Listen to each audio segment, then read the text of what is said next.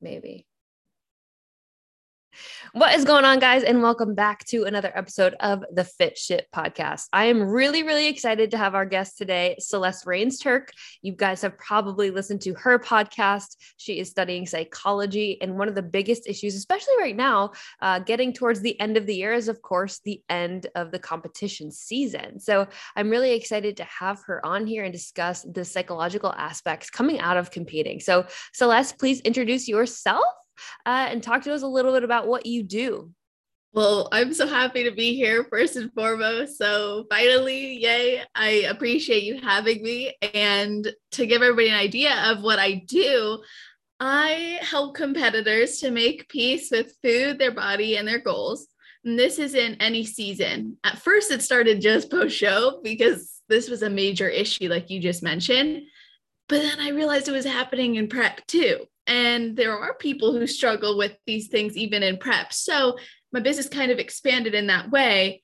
But I didn't get into helping competitors until after launching Confessions of a Bikini Pro podcast. And that was because I was studying psychology. I wanted to learn about these girls. I realized success leaves clues, all that. But then I realized, oh my gosh, competitors really struggle. And my message of building more than just a body that I was serving the general population with really would be better applied to bodybuilders.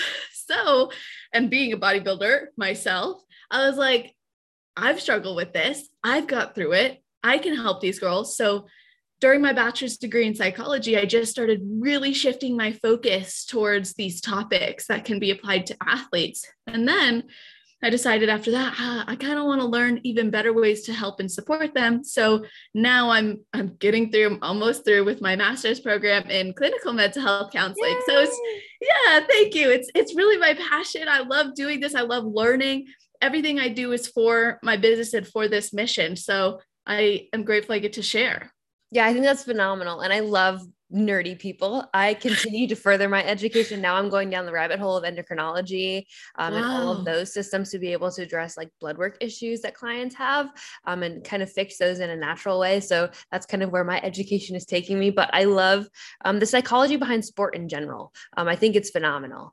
And one of the things that I want to kind of discuss is obviously there are physiological adaptations when we diet, but there's also psychological adaptations that occur, right? And some of those are natural when in a calorie deficit. And then you push the extreme of the calorie deficit when it comes to competing. So you talked about, initially it was post-show, but then you started seeing symptoms of this or signs of people struggling during contest prep. So I kind of want you to discuss what tools that you have them incorporate during the season, and then how you transition into setting them up to be successful in the reverse or recovery phase, ending their season. For sure. Well, I realized that they were struggling in prep too, because I started swimming up the river and figuring out why are all the fishes dead when they're at the bottom of the river, if you want to put it like that. And I realized, a lot of these habits are starting in prep, and we need to get ahead of it before it's too late. And not to say it's ever too late, but it's going to be harder the longer you wait. And you know this from a physiological standpoint in anything. So I was like, okay, what can we do in prep to help girls? So a lot of this came down to, one is how they perceive themselves and how they perceive food. A lot of girls go on autopilot mode. So, and men too. I shouldn't even just say girls, men, even male competitors go through this, but go on autopilot mode. We stop focusing on what is the food doing for us? How is the food serving us? Why are we choosing to eat the food? And what is the benefit of it outside of the fact that we're getting to some physique or could have a new low or whatever it might be. Yeah, I love your eye roll. It's a fixation. So to help people through the fixation, whether that's on the scale or on the food, is to change the way we think. So if we're being mindless, then we need to be mindful. So it depends on what program they're doing, but let's say they're working with me in the food program. We're going through a specific process where they're answering a series of questions before each meal, which is a bit of extreme. But if you're already tracking your macros every meal, or you're already going to the gym every day, you should isn't the right word, but you could absolutely add this into your routine. So answering questions about the meal that they're having. So there's mindfulness there. That helps them to then pause and interrupt the pattern of turning to food and snacking or eating off plan when they don't want to be. And then it helps us to change how we think about the food. So post-show, and we do the same process post-show as well, but it changes the way that we look at it. So now we're seeing food as a benefit to our sport, a benefit to our performance, a benefit to the way that we live or our lifestyle, rather than just a one-stop shop to get us to a physique goal or get us through this prep. And that's the gist of it. I think that's really, really important. And so one thing that I feel is very important as a coach is the pre-prep period that I put my clients through. And that's because I want to make sure that they have the fundamental habits in place to be successful during a contest prep, and understanding, that this nutrition is what's going to carry us through being able to understand portion sizes and what they look like and what you should be fueling your body with, and being in cue with hunger and satiety signaling, because it's only going to get amplified when you're in prep and you start to lose that logical brain, because you're so hyper focused on the end goal. And the more you adapt down, the leaner that you get, the more that goal feels bigger and bigger and bigger. And you're willing to compromise different things to achieve that end goal. So we never want to lose sight of the perspective that we have going into it. And we all get prep goggles and tunnel vision because we want to win and we want to be successful. But I think that continuing to keep the perspective of, it's not just these 3 numbers that we need to hit every day. It's what are we fueling our bodies with? How does that feel for you? What is your performance and energy in response to that? And then coming out of the show, you understand that we're increasing food, but we should also continue to keep positive habits. And I think one of the biggest things that I see issues with is habit formation and breaking. When you throw somebody into a meal plan or a contest prep diet, they're just executing the plan, not really taking the educational portion of it, of what are these foods, what's in them, why do I feel good doing this, or why are we using this as a fuel source? Then they come out, and if they don't have an educational background on nutrition, or they didn't take the time to prime themselves for that journey, they come out and they're like, yes, because adaptations, you can talk about kind of the dopamine spikes with highly palatable foods, but because you're craving those things, because you feel your body's been deprived of them, that's where people I see go really far off the rails post-show, because they didn't take the educational point or have that conversation with their coach as to what they need to do to approach the reverse or recovery phase successfully. Absolutely. I love that you do that with your clients, like preparing them for prep, getting them in that mindset, getting them in the habit, and getting them in a place physically that they can sustain that and understand that this is not necessarily going to be easy, but you can make it easier by preparing yourself for it and getting into the right habit. And when it comes to habit development and habit formation, as well as, those highly palatable foods, I mean, we can go all these different directions, but I guess we'll start with habits. What you do in prep can easily be translated to post-show and then into an improvement season. There really doesn't need to be much of a difference. And I think people get caught up in, this is how it needs to be in prep, and this is my improvement season. And there's not that, where's the transportation between both? So what I like people to do is identify, and I literally have mine right here next to me because I need it like on display. But what works for you? What are your commitments? What are your standards, regardless of your season? What do you plan to uphold for yourself? And this is something that you can sustain any time of the year. So we're not making it physique dependent or food dependent. Instead, it's just you dependent. I think that helps with habits because it gives us a benefit that's not season dependent. Therefore, it's easier to sustain rather than having to change it just because the season changed. So for example, if you wake up early to do your cardio and prep, well, you could keep waking up early to do maybe less cardio in improvement season, and then add in something new, like maybe a yoga wheel or maybe posing or maybe journaling. Like, we can still keep the habit of waking up early if that's something you're committed to. Just for an example. Another thing is there have been various reports that athletes need different type of attention than like general population when it comes to physique and body image and food relationship. And what they found is athletes need to keep in mind how the things that they're doing actually impact their sport and their performance and how they're going to show up. So at the end of the day, we also have to remember we are athletes, no matter what season it is. It doesn't stop after 16 weeks, 20 weeks, 24 weeks. You're still an athlete. And that goes for how you look as well. you are still an athlete. And if we can keep the identities that serve us best in the habits that we seek to have. So if you're trying to be someone who drinks all their water, or who tracks their macros consistently, or who makes sure they goes to the gym when their coach tells them to, and does what they need to do, and your identity is a slob, you're probably not going to do any of those things because you identify yourself as a slob. But if you see yourself as an athlete, you see yourself as a top level competitor, you see yourself as someone who's committed to their goals, you'll be more likely to execute on those things because you're already priming yourself to be the person who does. I really find that super powerful. And I love the way that you phrased it. These are things that I say, but I don't say them so elegantly. But to me, it's just like, it doesn't matter whether you're in contest prep. If you're a bodybuilder, you're a bodybuilder, you're an athlete, and year round, you need to be feeling your body to recover from that aggressive phase, because again, it's more aggressive than just a fat loss phase. I mean, we're getting to very unsustainable levels of body fat. So you need to take your recovery period seriously as someone who wants to continue to progress and achieve high level athletics, because it is not easy, and it does require discipline, mental fortitude, and execution and commitment all year round. And what I see the biggest struggle being is that people come into this sport for the wrong reason.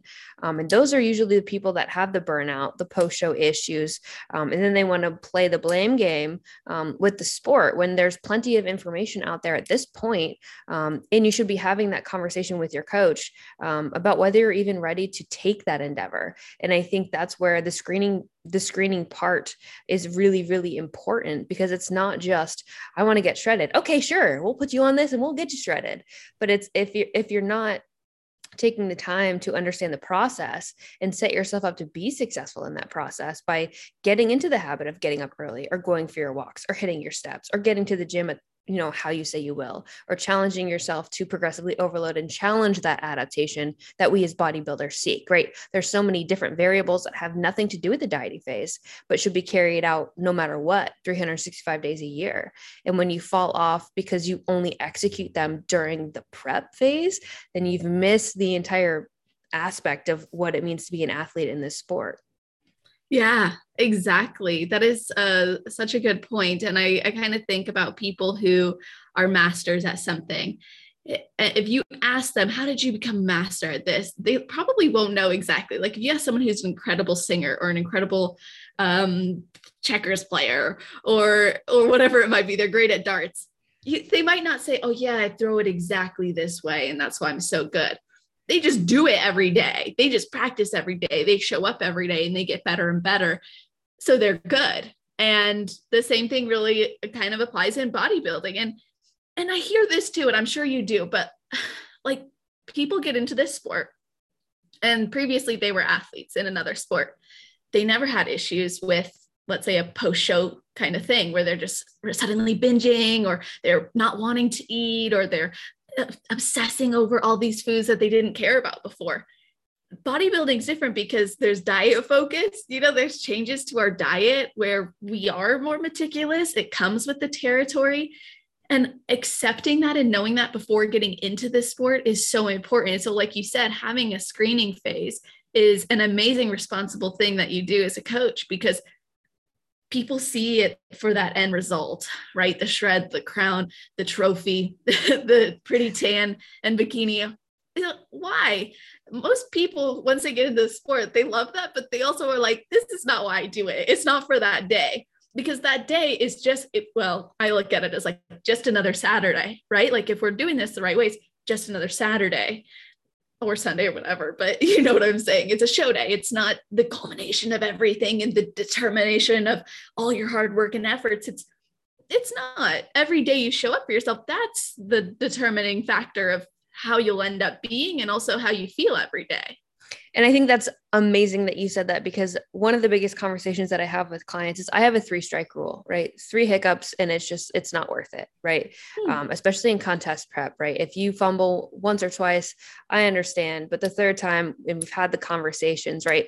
And I do that for a reason, because as someone who is highly competitive in everything that I do, I never feel great about a performance, regardless of whether I win or lose, if I have a regret along the way. If I did not give it everything that I had every step of that journey and hit the boxes, it doesn't feel good whether you win or lose, because it's like I didn't give it my all. And I never ever want to look back with regret. And so I think it's also important to make sure with the screening phase and the habits and the things that we do as bodybuilders, whether it's tracking everything or hitting your protocols, right? You can't slack off. And I think that's why it ties over to how I am in my improvement seasons, because now even I'm not doing as much cardio. I have more food. This is the time for me to improve. And so show day for me isn't like oh, this is awesome, this is the end. It's more like, I can't wait to see what package I brought, but I also can't wait to get the feedback because I know I need to improve, right? There's something else I can be doing. And when you look at it from an evolutionary standpoint of how much your body can, in your mind, really continue to evolve and grow and mature and adapt and change, because even every prep with the same person is going to look different. That's the exciting part. It's not the outcome. It's not the validation. It's not how stinky you are on show day, by the way, which is awful. Like, it's not cute. And wrapping your toilet with towels. And yeah, it's really gross. Actually, it looks glamorous, but it's quite disgusting. It's the ability to become something that you never thought you could be. Like, when I look back on my journey, where I started to where I am now, no trophy can give me that validation. No placing can give me that. I put in the work every single day and gave my best, right? And every time you evolve and level up, it's going to look different. What your best is, where you started at versus where you are now. And if you continue to push those limits and hold yourself accountable in every aspect of the sport, whether you're dieting or not, that's where you see true progress. That's where you're in it for the long term, and you can have the longevity that's also required to continue to compete in bodybuilding. Yes, exactly. And I love your 3-strike rule and the idea of regret and stepping on stage and feeling regretful. And I was just having a conversation with a client yesterday who was telling me how shitty she felt with her prep. Oh, I hope I can cuss on here. You can cuss. It's called the Fit Shit Podcast. So I'm like, okay. I was like, I've listened to it, and also it is in the title, but just making sure. Anyway, so I was like, okay, you're feeling like crap.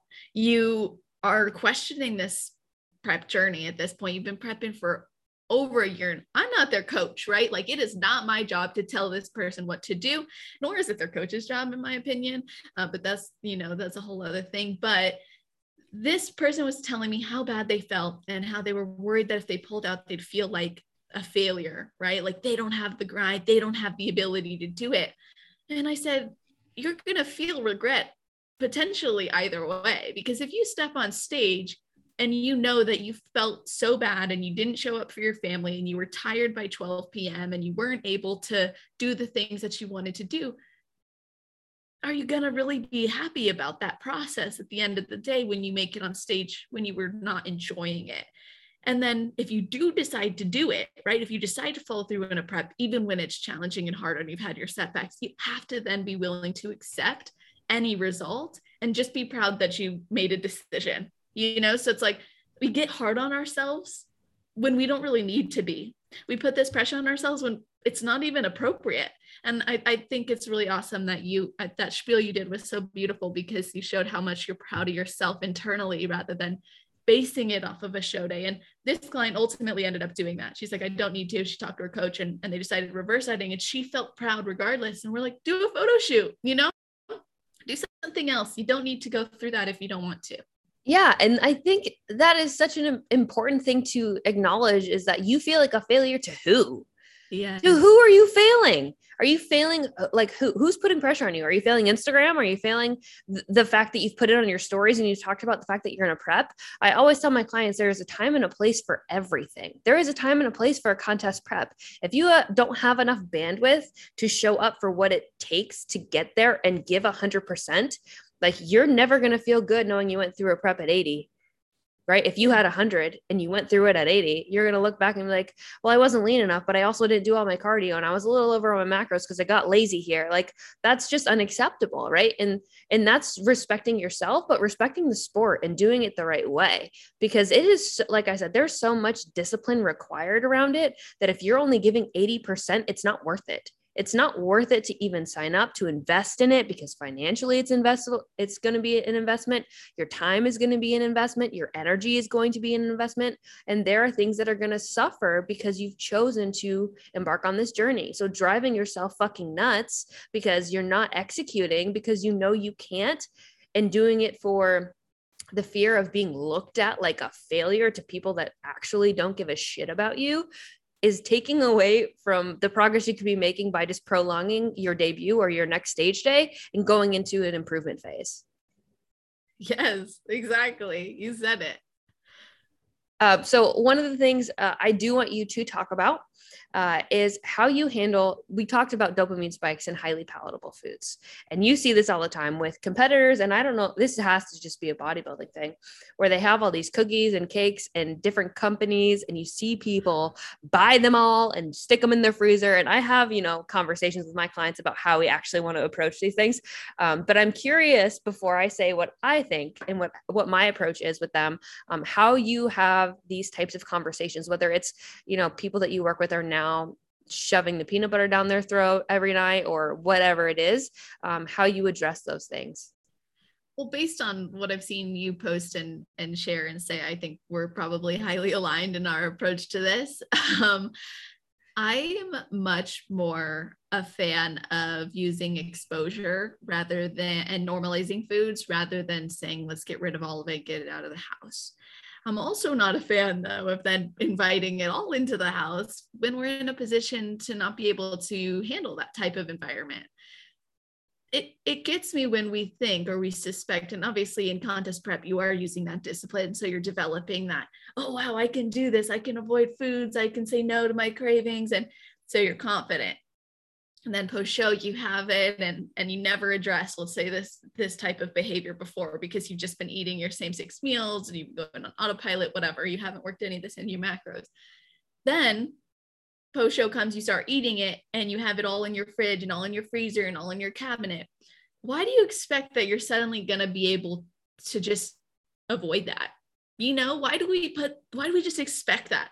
So I say, bring it in your house, but at a level which is actually attainable to start with, right? Like build our confidence around these trigger foods or whatever you want to call them. If you struggle with cookies and you're always eating the whole sleeve of Oreos rather than just one or two, maybe we start with buying the single pack at the gas station and having that each day. Yes, you have to go out of your way to get it, but as we expose you to this food and as you normalize it in your life, you start to realize it's not a big deal. And I had to do this personally for myself with my relationship with food. I was very clean eating, is everything and none of this, but then I'll binge on Saturdays and Sundays because that's when I get my free meal or whatever, that was my mentality. And I remember being like, well, what if I'm having, let's say, all this chocolate on a Saturday, what if I just spread it out over the week? And I'd rather have, let's say, 1 or 2 now than 20 or 30 later. And this is the same perspective I bring to competitors in their improvement season. Would you rather have 1 every day out of choice and in a peaceful mentality in an environment of your choosing where you can really sit down and enjoy this item, or 30 because you binged because you told yourself you couldn't have it? So I'm much more exposure based. I don't believe in getting rid of the food. I think abstinence can work for some, but I don't think it should be the first step ever, to be honest, when it comes to food. I think a lot of that comes from fear of the food itself, not from actually addressing the fear. It's always easier to avoid it and run from it than it is to try to engage with it. So that's really my approach. And when it comes to the dopamine spikes and everything like that, I mean, we've been deprived of this food potentially, but any food elicits a response from our brain that says this is life sustaining. Usually it's more of the carb foods and obviously sugar, processed sugar has been shown to elicit even more of a response. But when you eat, your brain is telling you this is a life-sustaining behavior, good job, keep doing it. That also usually ends up being why, and I'm sure you know more of the physiological things in the gut that happen, but usually that's why then you're not exactly full until maybe 20 minutes later, because your brain is telling you, good, eat, this is good, you need to do this sustains you. So then when you start introducing these highly palatable foods, it just heightens that experience even more. And it's foods that might have an emotional connection in your life, which is not a big deal. If cake is representative of birthdays and therefore it's a positive memory type food, doesn't mean you should avoid cake and you'd want it when you're sad. It just means your brain's formed like a little bit of a shortcut to get you happiness, which is through food rather than through other means that haven't been reinforced yet. I know I just went on a rant and probably like a million directions, but I love it. I'll leave it there and let you take it and we'll go. Yeah, so many really important things. So I am definitely someone who challenges my clients whenever they're afraid of something, whether it's weighing in, which again, we give way too much power to a number, which changes every day depending on multiple different factors, in food, because I remember my first contest prep ever, and this was before all this education was out. I was on a meal plan. It was very aggressive, very restrictive. And I tried to have one meal post show and I blew up with edema and ended up in the hospital. And so I was afraid of food for a long time. Afraid to eat anything that wasn't on my meal plan, like for a very long time. And I remember like the only way to get over that was to start working in new foods and just see what happened. Like you can't, and when you realize that there's no negative consequence to doing those things, you, instead of being something that causes you fear and anxiety, you have power over that. And one thing I always remind my clients of is post show, remember, everything is amplified and your hunger and satiety signals are way off. And you're going to crave things. So you have to be careful with the amount of exposure, which is why on top of, I don't want you to remove it, but I also want a tool of accountability. So whether it's telling your spouse or your friend or your partner, that you are, we're going to have peanut butter and I want to sit down and eat this with you. I want you to be present with me because I know right now that my body is going to tell me, get back in that fucking pantry. You want some more peanut butter, and that's one of the biggest things I see is peanut butter, but cookies, cakes, whatever it might be. Yes. It's always the peanut butters with flavors too. It's rarely ever, at least I've noticed it's never really this plain all natural Jif. But anyway, keep going because I like where you're going. Yeah. And so it's not just that I don't want them to be afraid of it, but I also don't want to set them up to feel like they're failing because they don't have that self-control yet. They don't have that signaling back regulated yet. So I want you to be able to work it in, but I want you to be responsible with how we do that. Right. So with clients, it might be that their bandwidth was torn apart with their family and they want to go out on date nights and they want pizza. Okay, let's limit it to 2 slices. Right. And we have these guidelines where you can still enjoy what it is you want to enjoy, but we're being responsible with working these things in. And on top of that, when it comes to competitors will order these cookies and cakes and from these companies, I tell my clients, if you order it, you're going to leave it at the venue. I want you to share it with the people that are there because that's what we do as competitors. But bringing 17 cookies home and sticking them in your freezer for a night when you're alone and hungry and still tired because we're still recovering is not going to set you up to be successful. Whereas if we can enjoy them and share them, and be present with other people when we're doing that, and then get back on track with quality nutrition, because again, post-show, your body is still very sensitive. We need high quality nutrition. We need to continue to fuel your body with micronutrients. As we continue to come out of the reverse, we don't want to lose those habits, which is why it's really important to gain the education around the nutrition that you're having during a prep. So you come out and you sustain these habits that lead to the longevity of you being able to participate in the sport, but also keep you happy in your improvement season. Because a lot of people just post-show, they lose sight of the fact that everything, first of all, with your body composition is dynamic. It changes all the time. It is temporary. And I always remind my clients that the food in your pantry is not going anywhere. It is not going to get up and walk out of that fucking pantry. It will be there tomorrow for another serving or another portion or whatever it is you want, right? Unless you have kids, they might eat the Twinkies, but you know what I'm saying? It's not going to run away from you. And so you don't need to have it all right now. And I think when you logically can remind people of that, because again, your brain is thinking in more of an animal brain, you have to remind them logically that with where we're at in society today, food is readily available. It's not going to go anywhere. There is nothing that's good or bad. It's not the food's fault that you chose to overindulge. And now we're up 15 pounds. That's a control issue. And we got to figure out, what is causing that and how to get control of that. So when you have clients that come to you that have kind of gone through the post-show binging phase, how do you address those concerns working with them? And how do you get them to kind of regulate that? Yeah, that's a good question. And also I want to go back to your point about the cookies thing. Like we order those things when we're in food fixation, yes. Not like post-show after a week of reverse dieting and feeling good.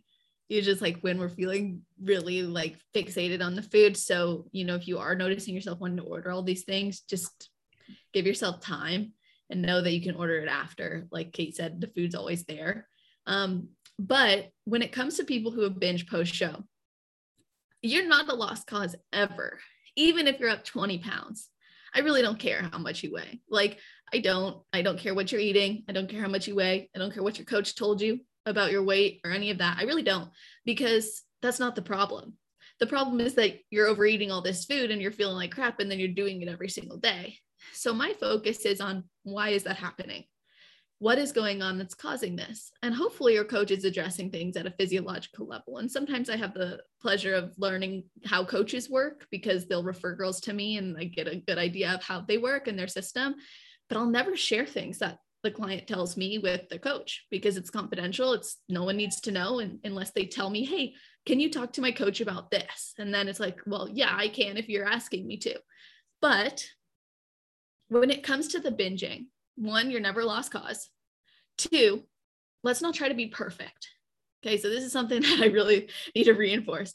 If we try to be perfect, we end up failing. We're setting this standard, this expectation. I should be like I was on prep. I should be doing this. I should be better and not eating this. So therefore, I'm going to go back to my ways. I'm sorry, but that track obviously failed. It didn't work for you. You shouldn't get back on that track. We need to build a new one. Maybe the new track is just, hey, let's just try to eat at least 3 of the meals on your plan. Let's try to identify the benefit of every food that you're putting in your mouth and forget the plan for a moment. You know, just why are we eating what we're eating? So it's not so much about having people get into a control mindset. It's more about getting into congruency. Congruency meaning, who are you? Where do you want to go? And are your actions representative of that? Control is what we perceive we need. I need to control the willpower again. I had that on prep. I don't know what happened. No, in prep, you were just doing what had to be done to get where you wanted to go. That was congruent. So now what are you going to do to get where you want to go? So it's not just about addressing why we're eating what we're eating and the food stuff. It also comes down to like, what's their relationship with food in the first place? Why did they prep? What do they want to get out of this improvement season? What do they believe they need to do? And if someone has gained, let's say 20 pounds and their coach told them only gain 5 or 10, they already feel like a failure. You know, you're like, please don't take me there. Don't let me pop off right now. No, I love it. Anyway, that's a little spiel of how I go about it, but it's identifying more of the relationship they have with the food than the food itself. There are so many really important things that you said in there. Number 1 is client coach confidentiality. I think that's incredibly important, however, not very well practiced, especially in this sport. And I think that one of the most important things to me is that my clients trust me with everything. And in order for that relationship to work the right way, what they say to me stays between them and I. I wish this was the same across the board, because I've worked with coaches that I've asked to keep things confidential, in which they do not, right? Because some people like to gossip for whatever reason. So I think that that's very powerful. Now, I've had clients that have worked with you, and I can say, you know, I don't ask about those things, but there comes a point where they're confident in what they're doing and they want me to be a part of that process. So they'll share it.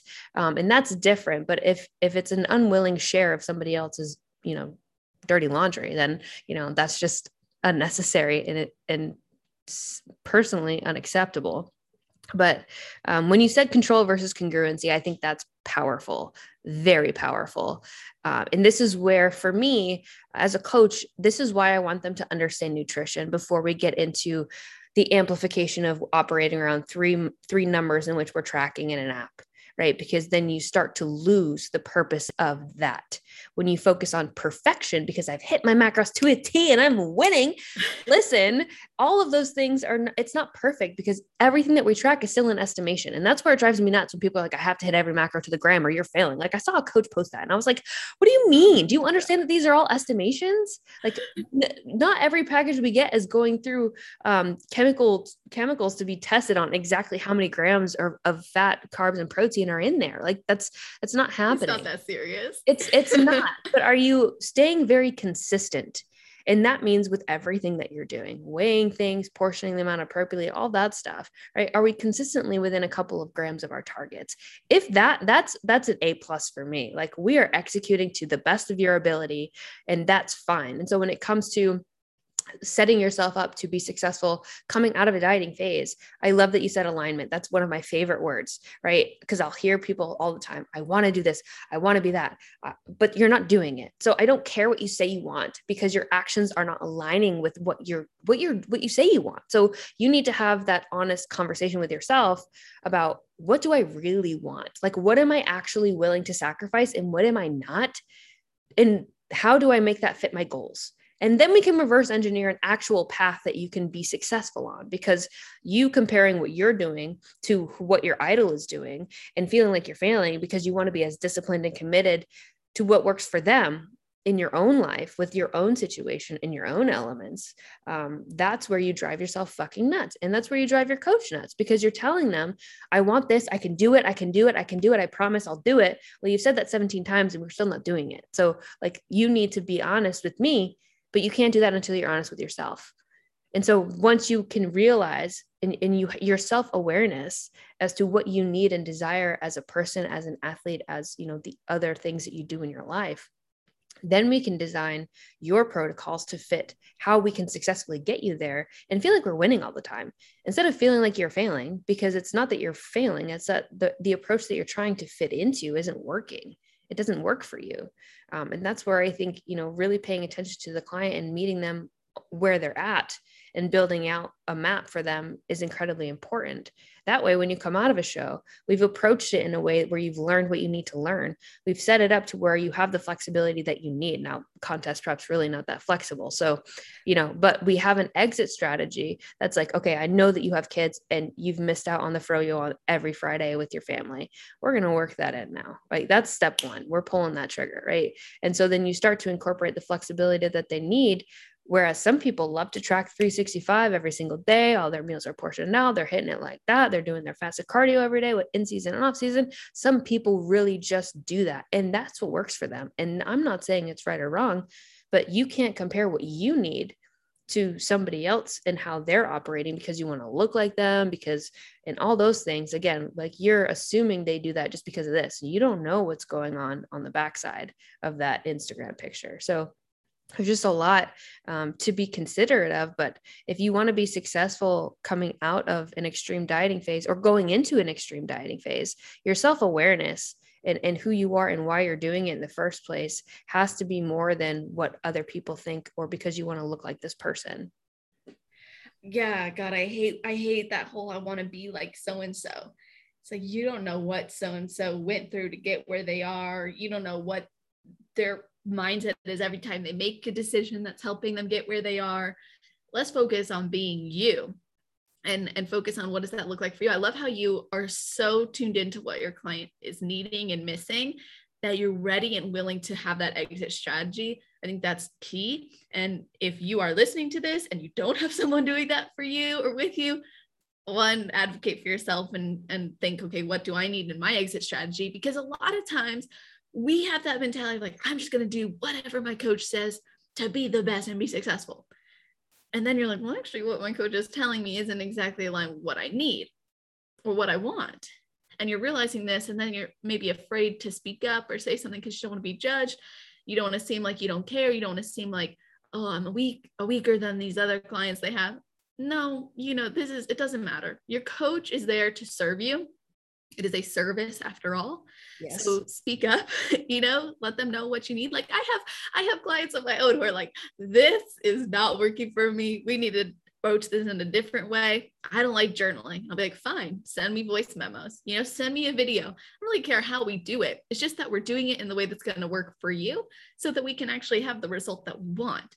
Plus, if you're trying to be like somebody else that you admire or you follow or you see, is that really sustainable for you if it's interrupting your life in such a big way?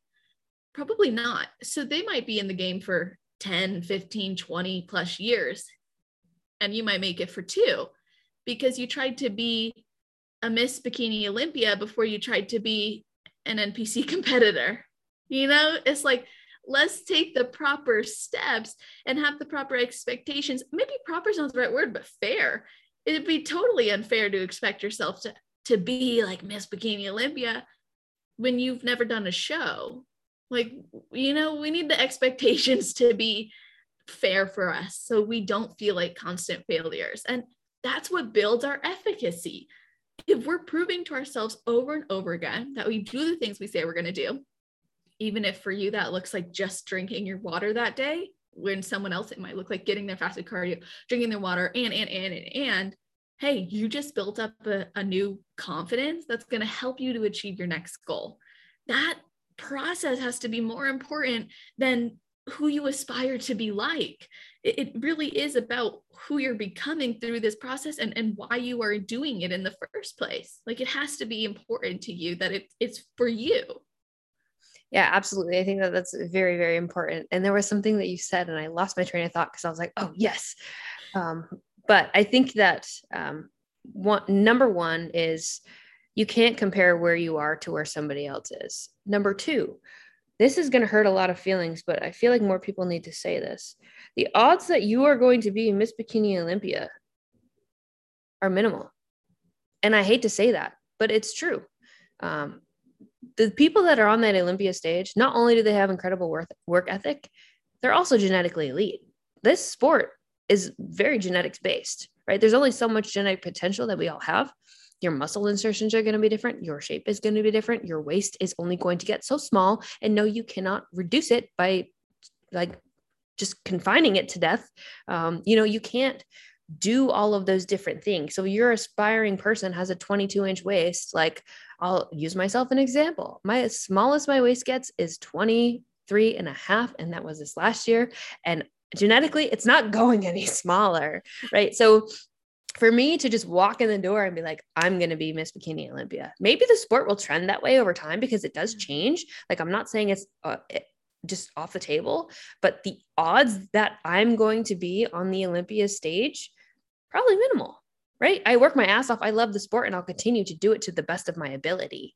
But I also understand that I only have so much potential that I can achieve. And that's why I don't sacrifice my entire life to step on a bodybuilding stage, because outside of that, when you come out of this sport, because again, a lot of people do, their relationships are a mess, their life is a mess because they've only focused on IFBB Pro, Miss Bikini Olympia, and they're willing to, in the moment, because again, everything is amplified. And I love the passion and I love the commitment, and it's required to be successful.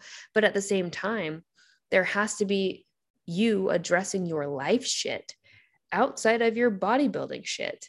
And while they can work in collaboration with one another, and there's going to be one that prioritizes at certain phases, that's why it's also really important to make it a part of your lifestyle. I like what I eat. Everyone's like, I thought you did flexible dieting, but you eat bro foods. I'm like, I like how that makes me feel. That is my flexible diet. I don't have to eat like an asshole just because I flexibly diet. So there's a lot to be said in there, but I think that that's really important for people to understand. And then if you want to be Miss Bikini Olympia, it's probably going to take you really reflecting on boundaries and what it is you are and aren't willing to do to get there. And if you don't understand yourself and the boundaries that you're willing to cross, don't get into the mindset of, coach, I'll do whatever it takes, because there are coaches that will give you things but tell you to do things that might be consequential long-term that you can't reverse. So I think it's also just important to make these decisions in a logical brain where you are in a part and can have a conversation with somebody else that's also supporting you in a way to hold you accountable to what those boundaries are. Yes, exactly. And I really appreciate how you said, this idea of becoming Miss Bikini Olympia or whatever is slim pickings. And also it can change over time. So you have to do this for the love of the game, not for the title or the championship or whatever. And adjusting your expectations, I think, is a key step in that. Even if it dims your fire for a second, maybe that shows where your expectations or motivations were more lying in, more so in the title than in the process. And there are things in this sport that you especially in the NPC and the IFBB, you have to accept. And yes, there are boundaries, and if you're using bodybuilding and you're noticing these other areas of your life are taking a back seat, like you were saying, maybe relationships or work or whatever, are we avoiding those things? Is bodybuilding serving us in a way that helps us to avoid what needs to have light shown on it? Because I'll have people tell me about all this crap they're going through. And it's funny because it's like, it's not funny in that sense, but it's interesting. It's sometimes funny to me because I'm like, it's a trend. This makes sense. Yes, exactly. But it's like, oh, all this shit hit the fan at once. No, this was a building. Every day that you chose not to look at what needed to be looked at, you were just tossing it to the wayside. You were choosing not to address it. Yes, you have to prioritize bodybuilding to be successful in a prep specifically, like especially in prep, there's not as much balance or flexibility. But if you can prioritize how you're feeling and your emotions and your mental state and what's actually going on in your life, if your husband says, hey, I miss you, are you able to have that conversation? Because if you're not willing to have that conversation, or maybe you feel sad one day and you're like, I'm not going to address feeling sad, I'm going to go hit some cardio. I'm just going to maybe do extra today instead of why am I sad?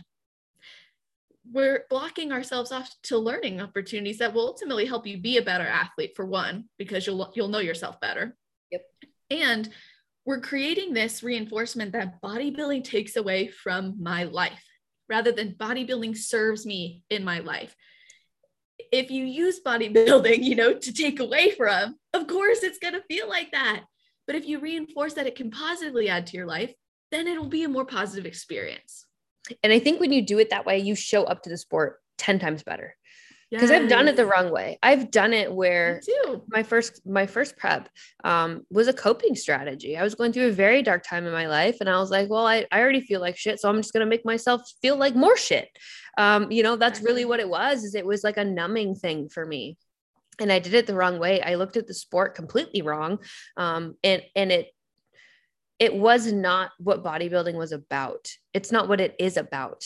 The sport is absolutely beautiful, and the evolutionary process that you can go through, mentally, physically, emotionally, is so empowering. And that's why I do it, because every time it's different for me. I learned something new about myself. I learned something new about my body. I learned something new about what I'm capable of. And I think there's also this idea that more is better.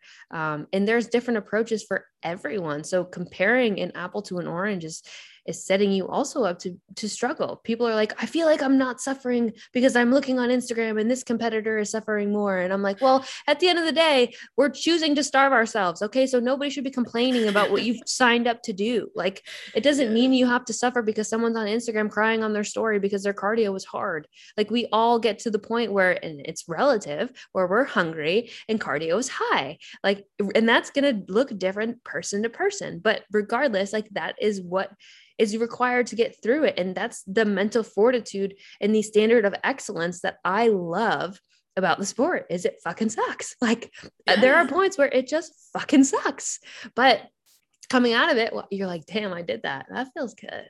That feels good. Exactly. And I did it for the right reasons this time. Yeah. Not to cope or not to hide from something else or to prove myself. Instead, it was just, I did that for me and I got through it. And I didn't complain about it because I chose to do it. I get it. It's okay to complain. Sometimes I think it's important to vent and get that out. But if we complain to the point of which we're giving the sport a bad name, we're giving what we're doing a bad name, people will question, why are you doing this to yourself then? So if you do feel like it's so bad, then you probably need to evaluate, why am I putting myself through this if I think it's so terrible? Or what's the new perspective I need to bring to the sport to change that? But like you said earlier too, then the blame game comes up with competing. I blame competing for my problems, even though competing just fed my problems my first year. I was like, oh, wow, I'm afraid to eat anything. So if I do a bodybuilding show and push myself to the limits, now I can say it's because I'm on prep. That's why I can't eat this. I'm on prep. Or, oh, if I do a bodybuilding competition and then it'll prove that I'm worthy of having more clients as a personal trainer at the time. That's not a great place to do this from. So then when the sport went and I put my all into it, didn't cheat, did nothing, and I expected the best, right? I expected better. And I didn't get I didn't get a trophy or whatever. And it's like, oh, this sport sucks. And then I'm binging after the show, and I have a horrible diet and relationship with food. And I can't even stand the sight of chicken or whatever.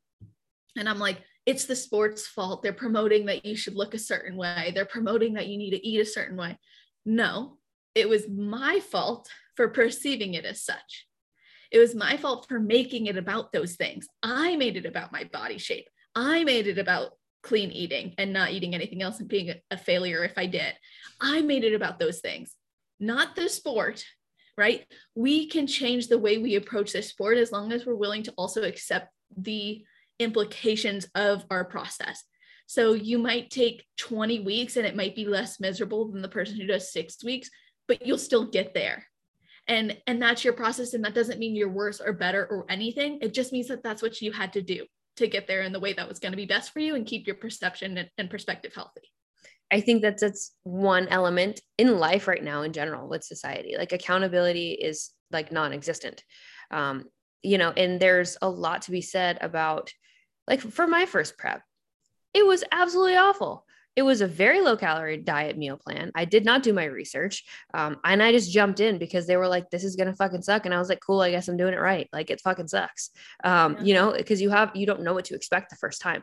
And again, this was before all this information was out there. So I didn't know better, but I don't blame that coach. I don't blame that meal plan. I blame myself because I didn't take the time to actually do any research to go, ooh, that doesn't look too great. Like, maybe this isn't the right fit for me as a coach. And every coach is going to have a different method, a different approach, different strategy. And there's a million different ways to skin a cat. So it's really important that you align yourself with a coach whose protocols and methods that you trust, that you feel confident and comfortable with, and that work for you. So again, it goes back to make sure that you are aligning the desired outcome with the map that you're going to draw for yourself.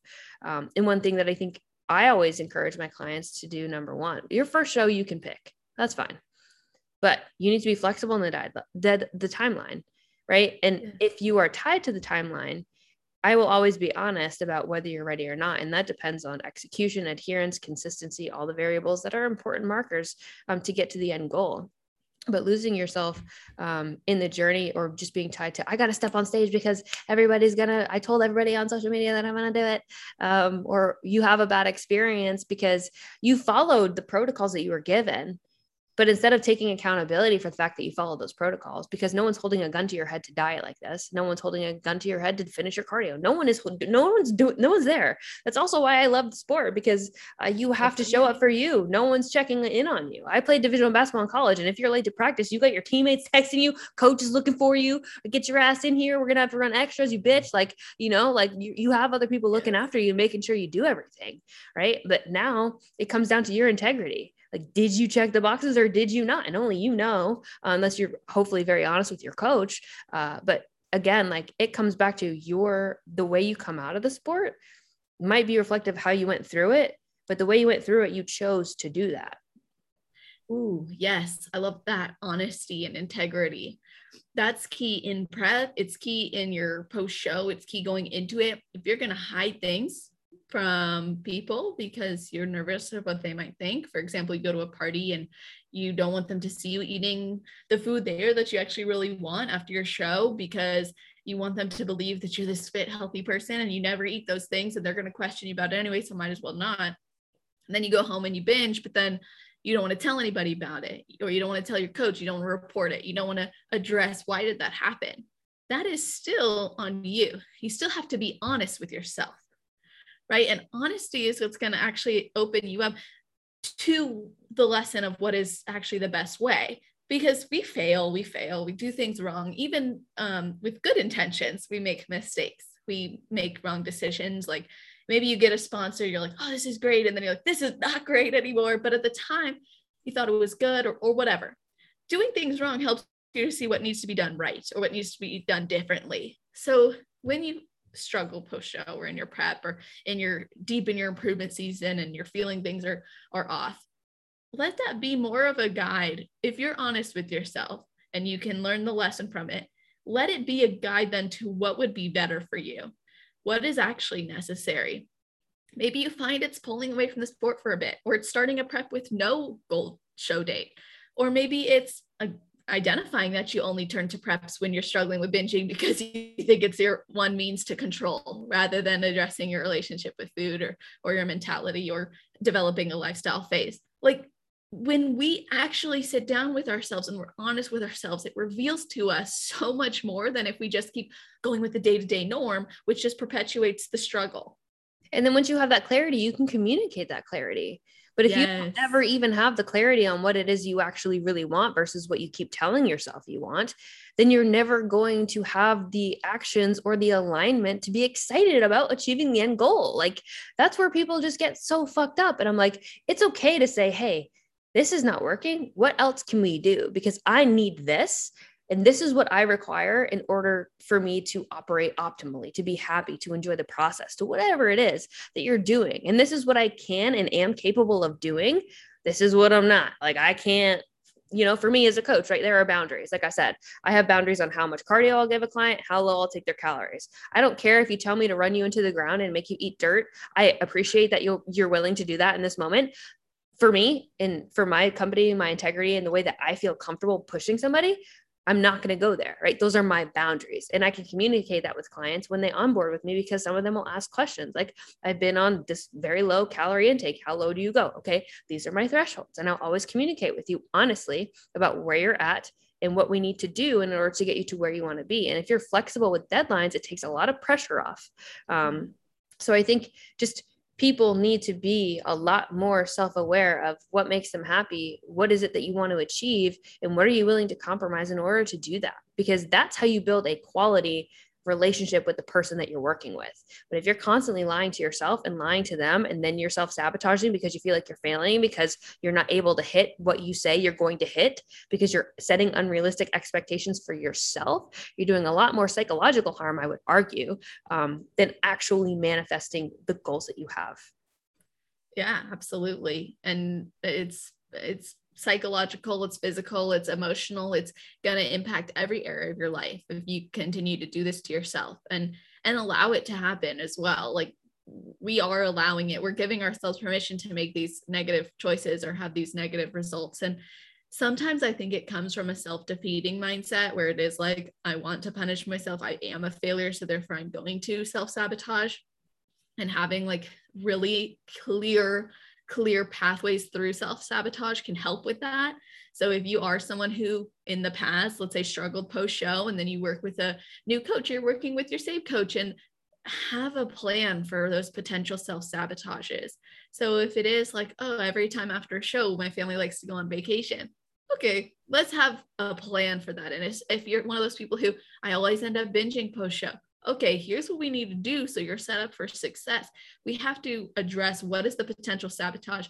And if that potential sabotage too is comparison, or it's a timeline, or it's thinking you have to do things in a certain way, or it's restricting your food intake only to this, even though your coach is telling you can have a flexible diet, but you're choosing because you're afraid of certain foods. So, it goes on and on. But we have to identify these things to then, like you said, be able to pursue the process in the most fulfilling way.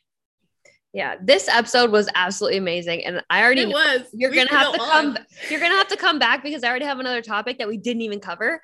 Oh my God. Yes. Let's do it. Because I really want to talk to you about, body image struggles post-show, which I feel men and women absolutely struggle with. So guys, that will be coming soon. Hopefully we'll reschedule to have that conversation. But Celeste, thank you so much for coming on. Please tell people where they can find you. And I look forward to having another conversation with you soon. Yes, me too. That was so awesome. Thank you guys for listening. You can find me on Instagram at celestial_fit. I also have tons of resources on my website. When I say resources, I mean freebies as well. So that's www.celestial.fit. And if you guys need anything, reach out, and I can always send you various videos or content or things I have that might apply to your situation. Yeah, if you guys are struggling at all, or just want some support, even going into a show with an exit strategy you feel you don't have, reach out to Celeste. Shoot her up on her website or her Instagram. She's got a lot of awesome information there as well. And I appreciate you guys listening, and we'll talk to you guys soon. Bye.